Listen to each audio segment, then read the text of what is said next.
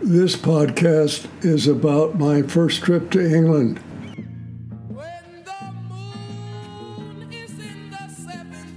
Please join us in listening to the remarkable story from the life and times of Michael Butler. In this podcast series, you'll be hearing stories from the primary themes of Michael Butler's life and memoirs: politics, polo, theatre, and love. Please subscribe via iTunes so you don't miss a single podcast, and we'll see you on the other side. I just left Cairo and arrived in London. I went to stay at the Dorchester Hotel and spent a great deal of time with Edward Holland Martin, known as Ruby. He was the brother of my friend from Cape Town, Thurston Holland Martin. After getting to know Ruby Holland Martin, I really enjoyed his company. He was a very refined aristocrat, a sort of a true blue blood appearing individual, wore a monocle. One time it even slipped into the soup, but he had a wonderful sense of humor, and I enjoyed his company a great deal. After having passed muster, I was invited for dinner with another group of people and seated right across from, believe it or not, Winston Churchill. It was absolutely fascinating. The interesting thing, however, is that he really didn't have much to say that was earth-shattering or enormously interesting, at least to me, because a lot of the discussion at the dinner really involved local affairs and not so much an international situation. But I was truly fascinated by Sir Winston's toothpick. He had an ivory toothpick that was sequestered in a gold sleeve, and he would turn the sleeve, and then you could see the toothpick before he put it in his mouth. I will say he covered it very carefully, so we were not offended in any way. Who would be offended with an ivory toothpick in a gold carrier?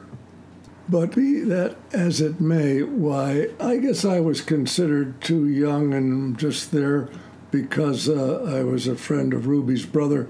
But anyway, it was a very wonderful thing to be able to dine with Sir Winston Churchill.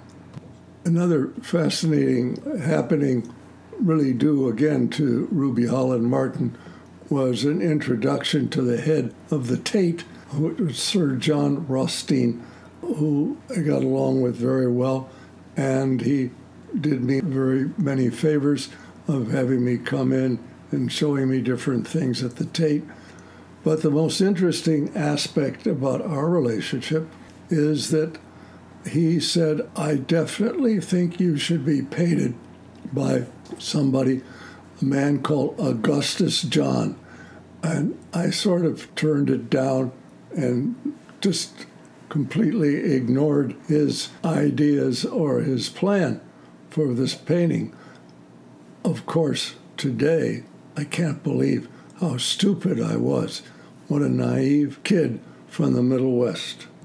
Because to be painted by Augustus John was a great honor then. Now, of course, it would be an even greater honor. Well, that's life. The rest of my visit to England was equally fascinating, but totally different. Ruby Holland Martin was very interested in hunting and in horses. And at that time, when I was there was a very big, influential horse show going on at White City. And so I was taken every night for about a week to White City. To the Holland Martin box was a frequent visitor, the Master. The Master was the Duke of Beaufort, and worldwide, to the world of fox hunting, he was called the Master.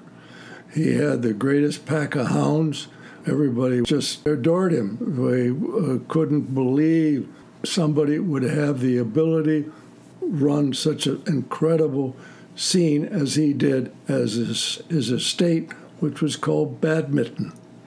So I got to know the master and was greatly honored as he was talking about a new competition that he was going to put together at Badminton of almost like a 3-day event type of situation, multiple approaches to different challenges for horse and rider.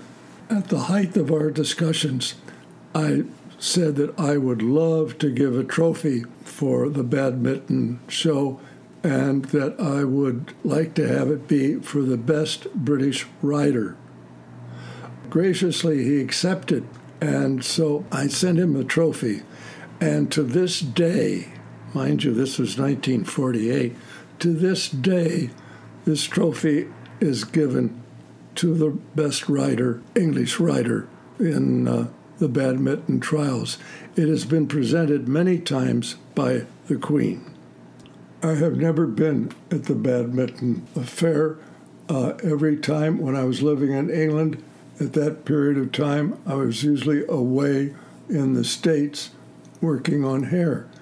And so I was greatly touched and really appreciated it when Lord Patrick Beresford, my great friend, arranged for a luncheon at Badminton with the winners of the Butler Cup and had this luncheon out there with the present Duke of Beaufort, and which was a great honor and a great pleasure, and I really enjoyed meeting all of these terrific horsemen. Please subscribe via iTunes so you don't miss a single podcast, and we'll see you on the other side.